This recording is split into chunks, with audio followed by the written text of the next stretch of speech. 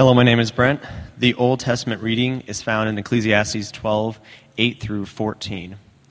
Perfectly pointless, says the teacher. Everything is pointless. Additionally, because the teacher was wise, he constantly taught the people knowledge.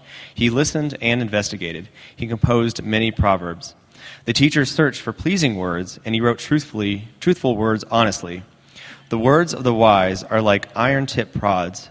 The collected sayings of the masters are like nails firmly fixed by a shepherd. Be careful, my child, of anything beyond them. There is no end to the excessive production of the scrolls. Studying too much wearies the body. So this is the end of the matter. All has been heard. Worship God and keep God's commandments, because this is what everyone must do. God will definitely bring every deed to judgment, including every hidden thing, whether good or bad. The word of the Lord. Hi, my name is Becca. The New Testament reading is found in Romans 13, 8 through 10.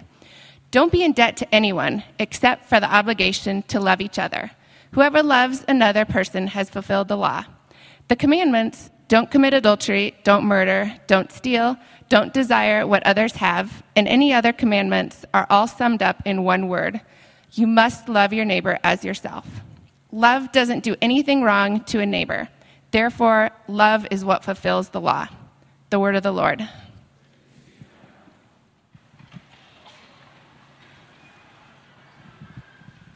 Hi, my name is Lindsay Kirchhoff. Thank you for standing for the gospel reading. It is found in John 4, 7 through 15. A woman from Samaria came to draw water. Jesus said to her, "Give me a drink," for his disciples had gone away into the city to buy food. The Samaritan woman said to him, "How is it that you, a Jew, ask for a drink from me, a woman of Samaria? For Jews have no dealings with Samaritans."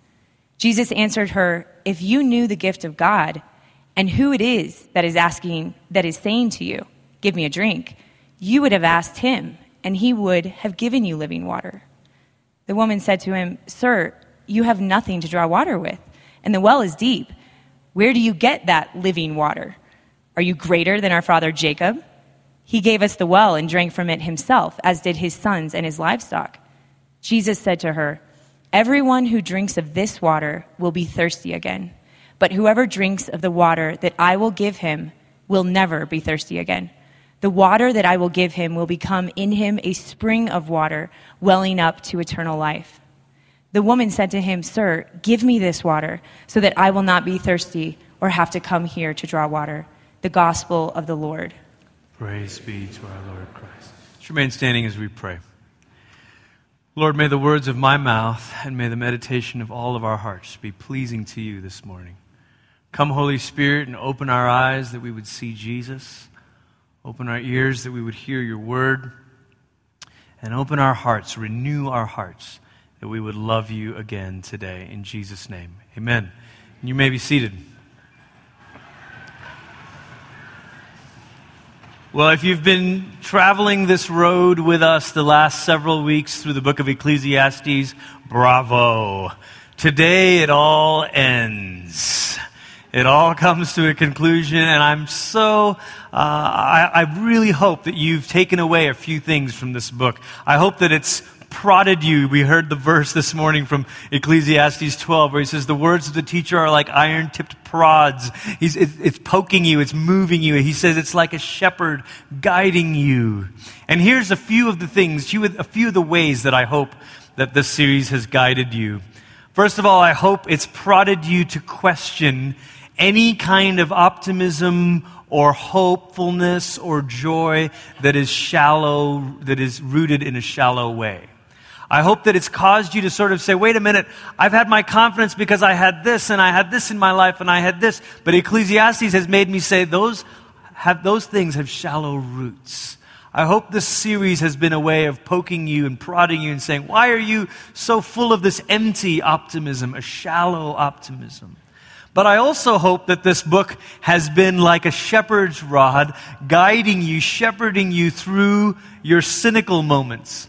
I think for many of us, there are moments where we feel very cynical and we think, oh, that's not going to work. That's not going to happen. And Ecclesiastes can be a way of saying, okay, I see that cynicism, But what is it leading you to? Is it pointing you to a deeper longing? Is it pointing you to a deeper desire that you've not been paying attention to prior to this? See, Ecclesiastes can do that. Can say, good, your little cynicism about this and this and this are meant to be an invitation into showing you a deeper longing, a deeper thirst inside of you. I also hope that Ecclesiastes has helped you to realize that when you accept the limitations of a thing, you can also accept the gifts of a thing. When you say, this is good, it's not everything I need, but it's good, then you can all of a sudden give God thanks for it. And then it can lead you to life beyond life under the sun. Throughout this book, the teacher character has said to us, okay, this is life under the sun, it's empty. But then he gives us these little hints. Halfway through the series, we talked about how the teacher says, there is God up in heaven, and here you are on earth. You don't see it all, you don't know it all, but there is more than what you can see and know. So here we are in the conclusion of all of it, and if you have your Bibles or your phones or whatever, verse 13 of chapter 12 of Ecclesiastes is where we're going to camp out this morning. The end of the matter, all has been heard. Fear God and keep His commandments. For this is the whole duty of man.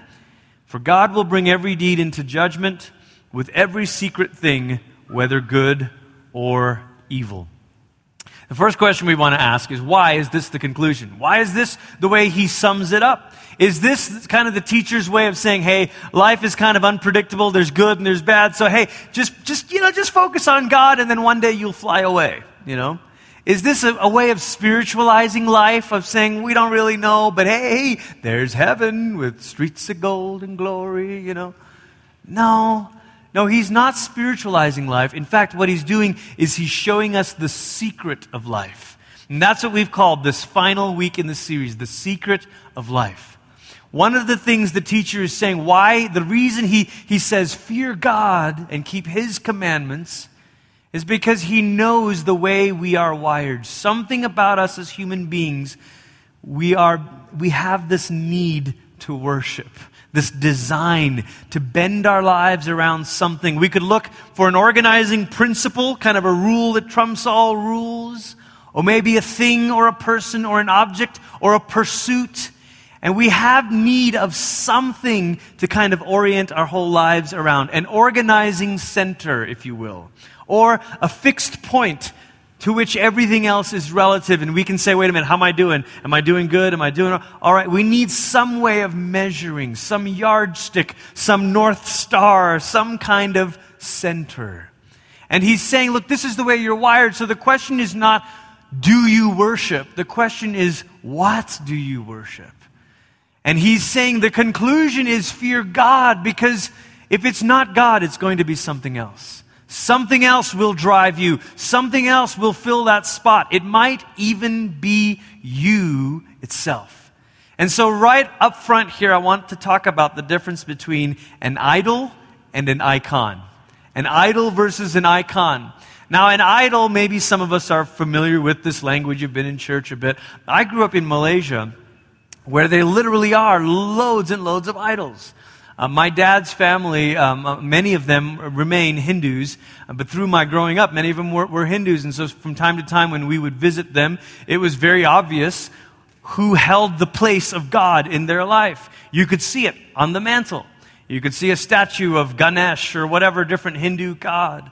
And so in Asia and places around the world where there are literally idols, you have to be clear when you're calling them to Jesus. You have to be clear that worshiping Jesus means renouncing these idols.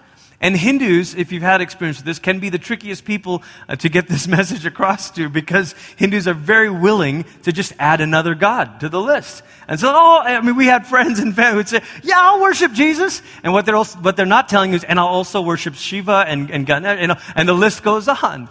And that Jesus just gets added to the list. And so doing ministry in Malaysia involved a lot of being clear to people that when you worship this God, you have to renounce these gods. I sometimes wish things were that clear for us in America, because our idols are invisible, and our idols are less obvious. Our idols are much more subtle. And so when you say to a person, worship Jesus, they say, you bet. And also my career and my financial goals and on it goes. And so we say, worship Jesus. They say, you got it. And there's all these invisible idols. And so we need a little bit of help this morning reflecting on what an idol is. Let's start with a simple definition. An idol is something finite that we treat as ultimate. It's finite, it's limited, it's got fixed boundaries. Think of the physical idols in the Old Testament. It's so funny in the Psalms and the prophets, the way they mock these idols. You know, one of the passages says, you chop up all this wood, half of it you use for a fire to warm yourself and bake cakes, the other half you set on a stump and call it your God. Like, does that make any sense? And he's sort of mocking it. But what's he saying? He's saying an idol is something finite. It's fixed. We do that. We take things that are finite and treat them as if they're ultimate. An icon, by contrast, is something finite that reflects the ultimate. Both idols and icons are finite. They're physical things, they're limited things. One is being treated as if it's ultimate, an idol. The other is being allowed to reflect or reveal the ultimate. So if you were part of a different tradition of Christianity, you might be more familiar with icons. I mean, I'm not familiar with it as much, but there are different images or pictures, maybe even a picture of a historical figure that you say, that person represents to me the goodness and faithfulness of God. An icon is also something finite, but it ends up revealing or reflecting something ultimate. How do we know if something is an idol? In your life, in my life, how do we know? How can we tell if something is being treated in this way? Well, there's probably many things you can look at, but here are three. First of all, it becomes the orienting center of your life. It becomes the orienting center. Everything around your life is arranged in relation to this thing. You're like, okay, well, I got to do this, I got to do this, I got to get that, because ultimately what I want is this. We're going to give some examples in a moment. Secondly, it is something that is an end in itself instead of a means to an end. It becomes the terminating point of all of your desire and affection and longing and pursuit. It becomes the very end. That's the goal. That's the thing. That's what I'm at. It doesn't become a channel to something bigger. It becomes an end in itself. Thirdly, you are asking things of it that it cannot give. An idol is something that you're asking things of it. Give me this. And it's saying, I can't. One of the other favorite passages in the Old Testament of mine is where the prophets mock the idols and say, they don't see you, do they? They don't hear you, do they? They don't even have arms that can move, do they? In fact, Elijah, when he's calling down fire and the prophets of Baal go first, do you remember this story? And they're saying, Baal, bring down fire. And Elijah starts mocking them and he says, maybe your God's gone away on a long journey, which was an idiomatic expression for gone to the bathroom. I mean, this is Elijah mocking him, saying, hey, maybe he's, got some business to take care of. The message is you're asking something of it that it cannot give. Now keep this up there on the screen for a moment, and let's think through a few things in our life when they become like this. What about money? Is it possible to live your life in such a way that money has become the organizing center of your life? That all of your decisions are in relation to how much you can make or earn or save or spend, and all of a sudden you're thinking, okay, this is how I decide, and it's become the way you make decisions. Now, right away, some of you are like, that's not me because I don't have any money, and you tend to think that the people who have made money the center of their orbit of their lives are the people who have loads of it. Actually, the truth is it affects all of us, regardless of how much money you have. Do you know you could be a Dave Ramsey person clipping coupons and have money as your idol? Because you're obsessed about how much you can save and put away and how much debt you can pay. And everything about your life and your energy and your decision making is all about this as the organizing center of your life. Sometimes when I do premarital, there's this test that the couples take that it's just a little exercise, and it shows them where money ranks in their life and what money means. And so sometimes I'll have a couple where they score a bit high in money as security. And so then they'll feel bad. They're like, oh, we scored a little high on that. I say, that's okay. It is true that money can probably provide you at least a sense of security with regard to retirement and a place to live and Sure. But you know what happens over time is you start with the legitimate things that a thing can provide, and you start to ask it for things it cannot provide. So you're like, well, money can help you make your payments this month. No doubt about it. Money can help you have a better shot at retirement. But then all of a sudden you start to invest all of your hope for security into money. And you think, you know what, if I have the right retirement, I will totally have a secure future. But it's a lie, isn't it? Because you can have all the money in the world and be struck with an incurable disease. Now, I'm not trying to be pessimistic. I'm just saying that security is a thing ultimately that money cannot give. And so when you start to ask things of it that it cannot give, that's when you know, it's become an idol. What about another one? What about sex? Now you're listening. Sex sometimes becomes this thing that we say, you know what sex can give? Sex can give me everything I'm longing for with regard to intimacy and love and fulfillment, and if I could just...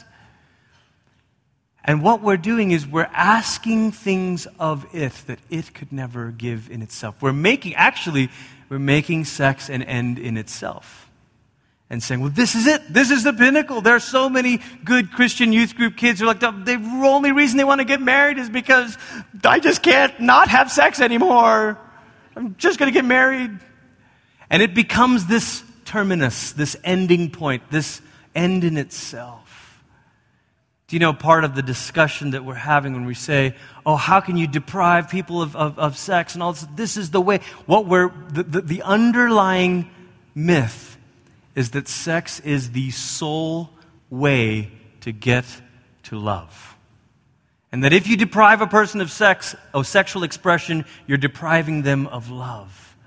And actually, it's Christians who should say, do you know, there is a wide range to intimacy and friendship and relationship and life. That yes, sex is one part of the story, but it's not the whole story.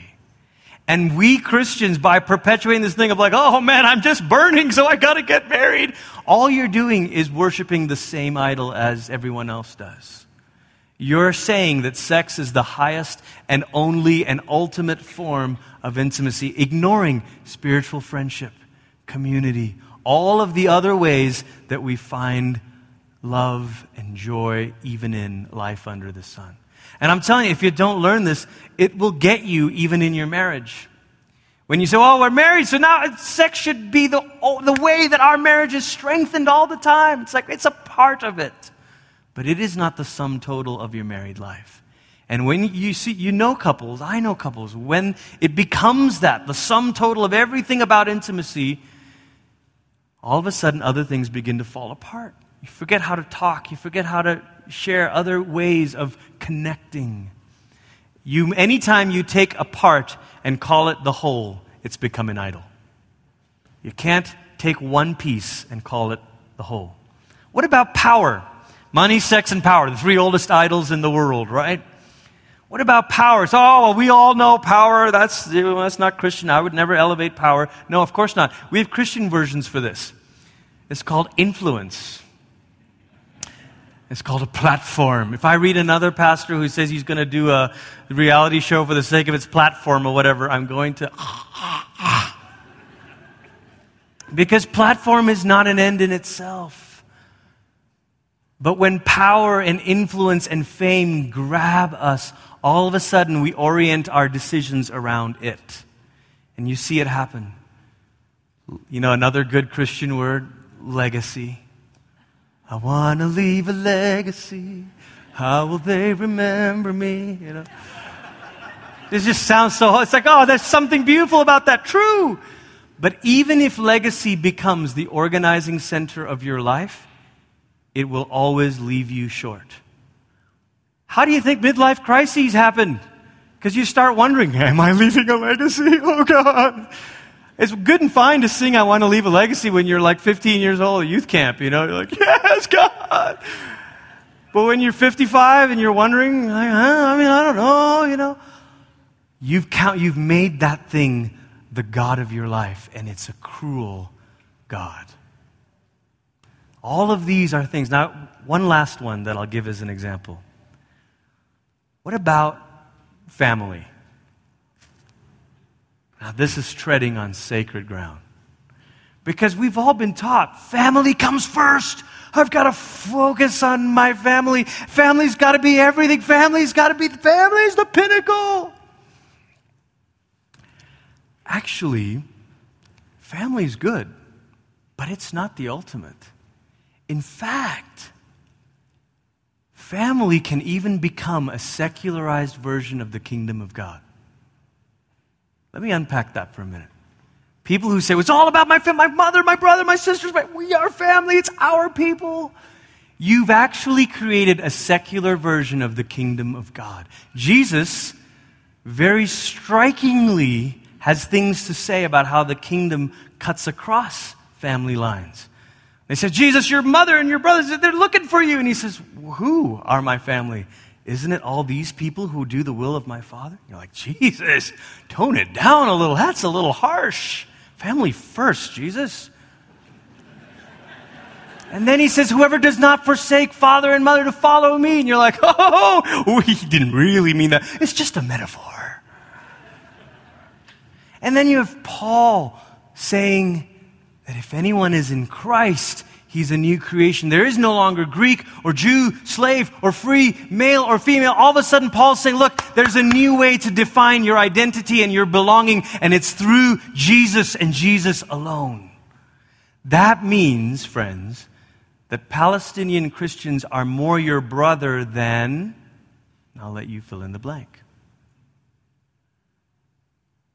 And this challenges us because in our God and country rhetoric, it's totally subsumed by a secularized idol we've called family. Family values, family. Not only has it left those who are single wondering if they can ever belong in the kingdom, I will. Because New Life Church is not a family ministry center. New Life Church is a church for all people. It's the kingdom of God for all who are in Christ. And so there is this ugly side of making family an idol when a good thing becomes an ultimate thing. And you start to forget who really are your brothers and sisters. Oh, wait a minute, that person belongs to me. I can't get all territorial and say, go bomb them, go kill them. Because, wait a second, I've got brothers and sisters who live there. Now you think differently. Your politics are different. Why? Because family is a secularized vision of the kingdom of God. Family's not ultimate. God is ultimate. And God's kingdom cuts across all lines. The only blood that is thicker than water is the blood of Jesus Christ. That's the only thing that matters. You see, Ecclesiastes has this phrase. It says over and over again, it says, Havel, empty, empty, empty, empty. But it's literally the word for vapor, mist, breath. And it's interesting because the Old Testament prophets use that same word, Havel, once in a while to talk about idols. They say idols are Havel. They have other words, proper Hebrew words for false gods. But once in a while, just for fun, they say, you know what those things are? They're dust, vapor, nothing. I think the message that the Bible is trying to tell us is that when you treat finite things like ultimate things, they become nothing. I'll say it again. When you treat a finite thing like an ultimate thing, it becomes nothing. You've killed it. You've ruined it. You've elevated it beyond what it can hold, and it turned into dust. Another way to say it is when you treat a good thing like a god, it becomes a demon.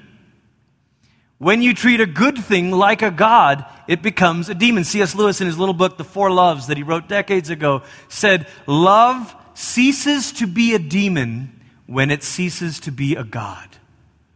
There is a way of taking our human loves and elevating them to the ultimate and saying, this is everything. Love, love, love, love. In our human expression of it, love. And then we wonder, why am I in such torture and torment? Because it's become a demon. And it's become a demon because it first became a god. When a good thing becomes a god, it actually becomes a demon in your life. The teacher sums up Ecclesiastes with, fear God and keep His commandments, because he's saying to us, it takes faith to enjoy finite things. It takes faith in God in order to enjoy finite things. Why? How does that work? Because when your faith is fully invested in God, it means you're free to enjoy finite things in as much as they can give you. Does that make sense? You can have a great vacation and not be bummed or not be devastated. You can be bummed. You'll not be devastated if it rained every day. So you say, oh, we're going camping. This is the camping trip we're looking forward to. Oh, it rains all weekend. It bums you out, but it doesn't destroy you. Why? Because your faith is not ultimately invested in it. It takes faith in God to be able to enjoy finite things. See, the impression that we've sometimes given non-Christians is that we hate fun. That we don't know how to enjoy anything that's not prayer, you know. You can't enjoy a good beer. You can't. Oh, did I just say that? You can't enjoy a good sporting. You can't enjoy it. Oh, it's too much fun. Be careful. No. In fact, it's the opposite. When your faith is invested in God, you're actually free to enjoy finite things without them devastating you. It could be a rotten time with your friends and be like, well, that's disappointing. Good thing I didn't put everything in that. You see what I'm saying? Listen, how else can you explain the mystery and the miracle of Christians fleeing ISIS and singing songs of praise? You can't explain that. Refugees living for months and months and months on the outskirts of Lebanon, because Lebanon can't say yes, because if they said yes, it would triple their population or whatever it is, and not sure how to handle all this. And they're living with people who had careers, people who had professions, people whose kids were going to school one day, and the next day they're living in a shipping container. How do such people continue to live? Because they've invested their faith somewhere else. And so they're able to hold through the good and through the bad. It takes faith to enjoy finite things. The gospel shows us that sin is not simply rule breaking. This is another thing I would love for us to get better at as Christians, to not talk about sin primarily as rule breaking. Oh, you broke the rules. Oh, you sinned. I love there's another vision that the church has had throughout the ages of sin as this downward and inward spiral.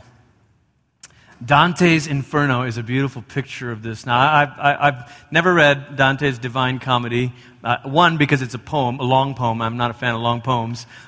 Short ones, maybe, but it got to be real short. And then, like Roses Are Reds kind of thing. And then, secondly, I always sort of thought that Dante's work was about the afterlife, and I thought it's just such a weird vision of the afterlife, tormented hell and purgatory and all this stuff.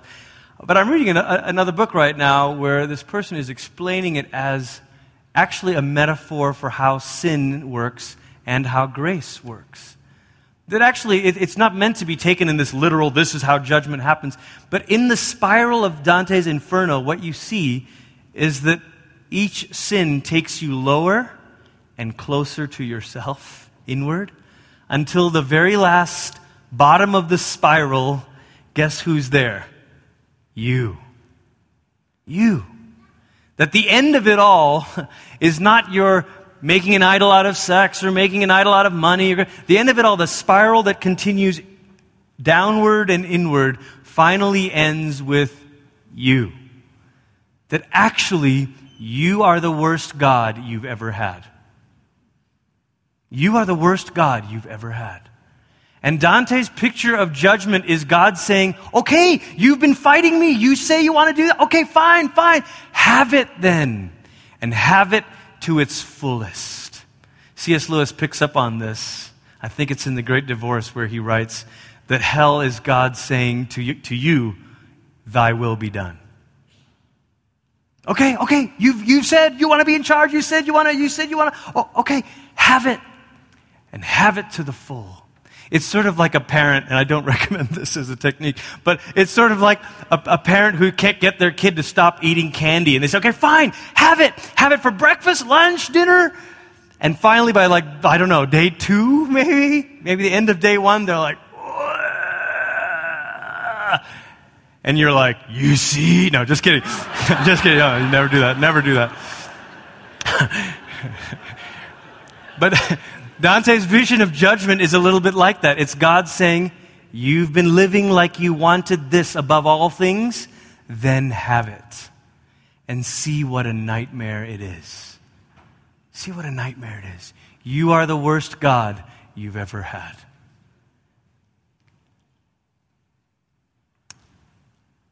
NASA defines a black hole as a place in space where gravity pulls so much that even light cannot escape. Gravity's pulling so much that even light can't get out. It's just being sucked in. And the reason it is like that is because matter has been squeezed into a tiny space. This is how NASA explains it. Too much matter has been squeezed into a tiny space, and so gravity's pulling inward so strong that not even light gets out. The crazy thing about black holes is once upon a time they were stars. Dying stars become black holes. And I can't help but think of this as a metaphor for sin. You and I, created in the image of God, destined to shine with His glory, but something happened where we took too much matter and invested it into too small a space. We said joy, ultimate joy, happiness, ultimate happiness, peace, ultimate peace. These things are massive, but I'm going to invest that in this itty-bitty tiny thing called me. And all of a sudden, it's like the gravitational pull became so strong that everything in your life was about you. And not even light gets out anymore. You've become, sin is you being a dying star. Sin is a star, is you, a person once made to radiate with the glory of God, turned inward on itself because we've over-invested meaning into a place that can't actually hold it. You are the worst God you've ever had. The gospel invites us out. The gospel invites us out of this spiral by ordering our affections and our desires. Keep that up for a moment on the screen. Sometimes we think that salvation is simply God saving us from the consequences of our law breaking. Fine, that's an okay way to look at it. But you know another way to look at it? If sin is this spiral downward and inward upon ourselves, then the gospel says, let me save you not just from the consequences of your desires, but let me save you by reordering your desires. Let me show you what it means to have proper orbit, to be realigned so that you can shine again. The gospel invites us out of this by ordering our affections and our desires. Did you know that sin is not simply loving the wrong things? Like, I'm so terrible, I just always want to do that. I keep looking at porn, I just want that. But you know, the key to freedom from something like that is not to say, I got to start loving this, but to say, what is it that that you are right to want, but wrong in the way you're wanting it? Because sin is not simply loving the wrong things, it's loving the right things wrongly. So you know what you're craving? You're craving intimacy. You're craving approval and being cherished or whatever. Those are right things, but when they get pursued wrongly and distorted and disordered, it begins to destroy you. Sin is love that is distorted and disordered. And the gospel is making it whole again. Saying, let me redeem those desires and teach you to love rightly. The New Testament reading this morning was Paul in Romans saying, all of the commandments are summed up in this phrase. What was it? Love your neighbor as yourself. If the conclusion in Ecclesiastes is fear God or worship God, because this idea of fear is not to be freaked out, but it is reverence, awe, surrender, submission.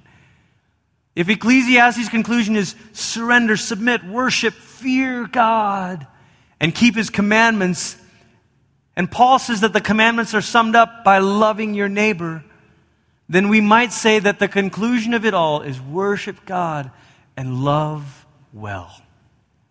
Worship God and love well. You see, it's not enough to say love wins. The gospel says more. The gospel says love well. Love first things first. Love the Lord your God with all your heart and soul and mind and strength. And then begin to love your neighbor as yourself. Love is all you need. The Beatles said that. Not the Bible. The Bible calls us into a kind of love that promises to reorder us and the things we long for. See, sometimes in our day, unconditional love is confused with unconditional acceptance. Acceptance is beautiful and a profound thing we can offer people. But love is stronger. Love is stronger than acceptance. Love sees a person spiraling and says, can I help lead you out? Dante is given a guide, Virgil, the poet, who helps lead him out of the inferno, through purgatory, and into paradiso. We all need a guide who loves us more than we love ourselves. Who says, look, you don't see it, but this gravitational pull inward is going to destroy you. It will put all of the light in your life out. If this is the ending, we are to worship God and love well. And where on earth is the beginning? Where do we begin? Our gospel reading this morning was from Jesus talking to the woman at the well. And it's a profound story because sometimes it's said, oh, this woman, she really messed up because she had all these husbands. But if you think about it, in the first century, she didn't have a choice about when she was leaving a marriage. A woman was treated very much like property. So the reality is that if she had 4 husbands and was now living with a man that was not her husband, the reality was someone had been mistreating her. And so Jesus finds her totally run down. Sometimes the desires in our heart are disordered because someone has distorted them in us. Sometimes it happens because a poor father or mother or friend or church or whatever has defaced this thing in us. And we find that we're living with desires that are so strong, but they're somehow disordered and distorted, and we don't really know why. And one day at the well, the place where we go to get another drink, to make it through just another day, we see Jesus. And Jesus says, if you knew who was talking to you, you would have asked me for a drink. For all who are hurting this morning, for all who are thirsty, the invitation away from false gods is not of a scolding God, but of a wooing lover. It's not the shame of a disappointed schoolmaster. It's the affectionate call of Jesus saying, where do you start? Start here. Start with me. Start with water that I can give you that will make you never thirst Start here. Don't start with a new relationship or another job or a new set of friends or a new... Whoever drinks from those fountains will thirst again. But start here. Start here. If the ending is worship God and love well, then the beginning is Jesus as living water. Would you bow your heads this morning?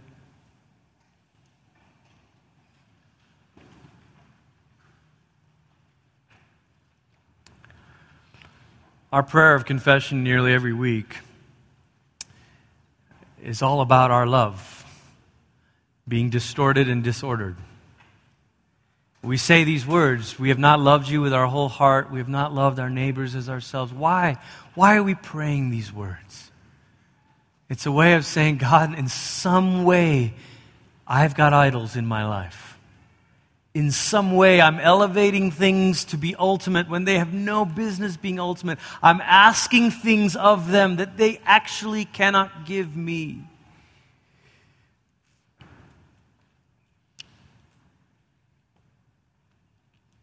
And we pray it as a confession because we know what's being offered. What's being offered is not shame and scorn and a scolding. What's being offered is living water. The love that quenches our deepest thirst.